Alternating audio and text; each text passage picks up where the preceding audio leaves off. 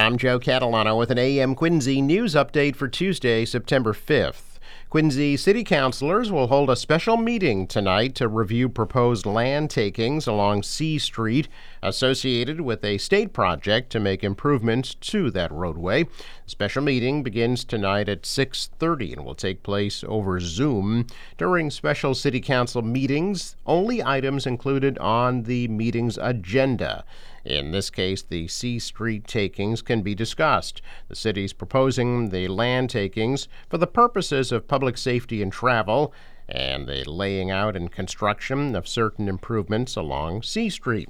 City Council President Noel DeBona last week said the special session is being held remotely to ensure that there is a quorum at the meeting. The first regular City Council meeting of the fall is set for next Monday. That meeting will take place in person at Quincy City Hall. Buses will be replacing MBTA Red Line trains today through Thursday of this week from 8:45 p.m. until the end of service for some track work. The T says the buses will run between North Quincy and Braintree to allow for track maintenance aimed at eliminating speed restrictions along the Red Line, and more work is planned for later this month.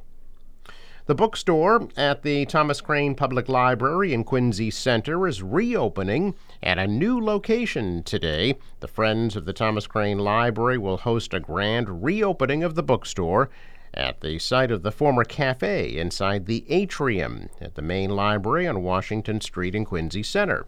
Today's ceremony will run from 2 to 5 p.m. with a short ceremony and then some light refreshments. The Friends say the new bookstore is fully stocked with new-to-you books, music, and movies for all ages. The bookstore accepts cash and credit, and all sales benefit the Friends Group, which funds youth and adult programming, museum passes, and promotes the library within the community. The bookstore had been located in the rear of the library off of Spear Street. A motorcyclist is dead after they were involved in a crash with an SUV in Hingham. Police say they received reports about the crash on Beale Street near the intersection of North and West Streets just before 5 yesterday afternoon. The motorcyclist was transported to South Shore Hospital in Weymouth but did not survive. The victim has not been identified. Police say the driver and a passenger in the SUV were not injured. Police did not say whether the driver of the SUV will be facing any charges. That section of Beale Street between the intersection of North and West Streets was shut down near Fotler Road until about 8 o'clock last night. Crash is still under investigation by Hingham and state police. One man is dead after a pickup truck crashed into a tree in Duxbury early Saturday morning. Police say they responded to the crash on North Street just after 1 a.m. When they arrived, found a Ford F-150 heavily damaged against a tree. Police say the driver was ejected from the vehicle. A witness was performing CPR. The driver, identified as 49-year-old Jason Hain from Pembroke, was pronounced dead at a local hospital. The crash is under investigation, but police say speed does appear to be a factor.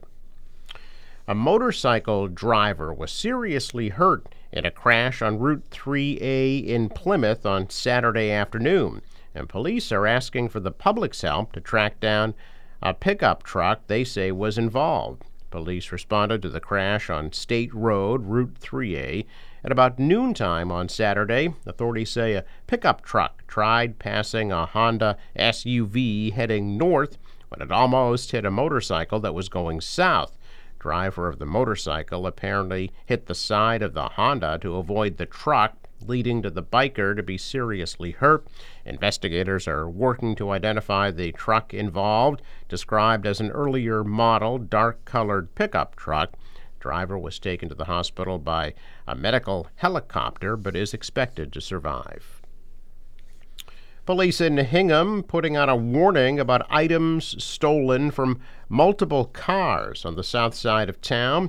Hingham police said on Saturday that there were numerous cars entered overnight Thursday into Friday. Items taken included keys, cash, a purse, and more. The cars were all unlocked. The thefts happened in South Hingham, and police specifically mentioning Liberty Road and Scotland Street as specific areas that were impacted. A memorial fund has been set up for the family of that 2-year-old boy who was killed in an accident at their auto body shop in Cohasset. Mohammed Adawa was crushed by a piece of machinery in the lot behind Hajj Auto Care. Police called the incident a tragic accident. To contribute to the fund, donors can visit the Abington Savings Bank on Main Street in Cohasset. A 4-alarm house fire in Dorchester that damaged 4 neighboring homes has displaced nearly 36 people. Boston Deputy Fire Chief Rodney Marshall, the incident commander, says the fire at 31 Holiday Street started at about 3:30 yesterday afternoon. The heavy flames then spread to 27 Holiday Street and caused some exterior damage to 23 Holiday Street, as well as 28 Oakley Street and 30 Oakley Street. Shortly after 4 p.m., the fire department said the rear porches at 31 Holiday Street had collapsed.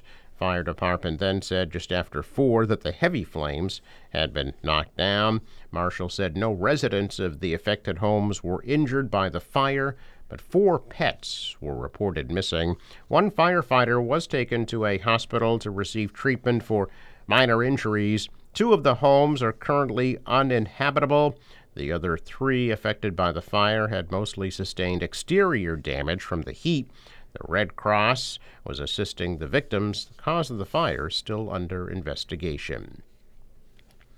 Dozens of communities across Massachusetts now housing migrants will soon see help from the National Guard to help manage the strain it's adding to emergency shelters.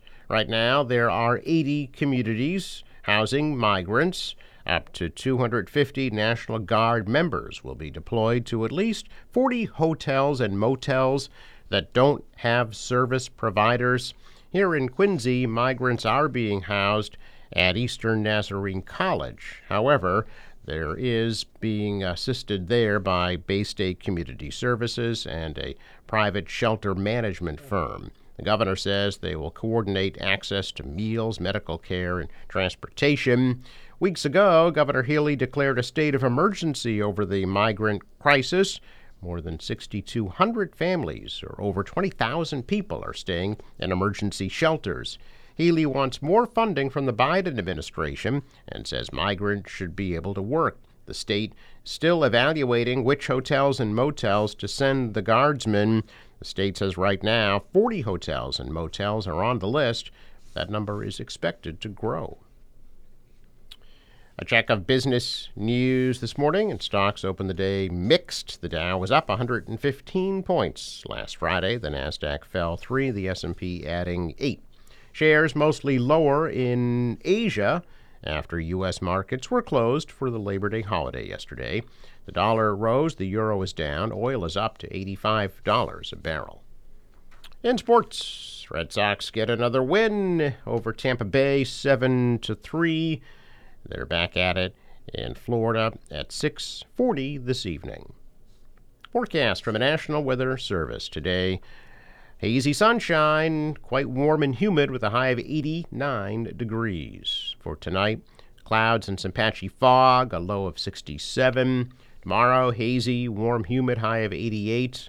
For Thursday, scattered thunderstorms, hot and humid, a high Thursday, 93. And hazy, high of 90 on Friday. For the boater, waves about a foot. A light northwest wind becomes easterly later today and a high tide at 4:20 this afternoon. Sunrise 6:13, set at 7:11.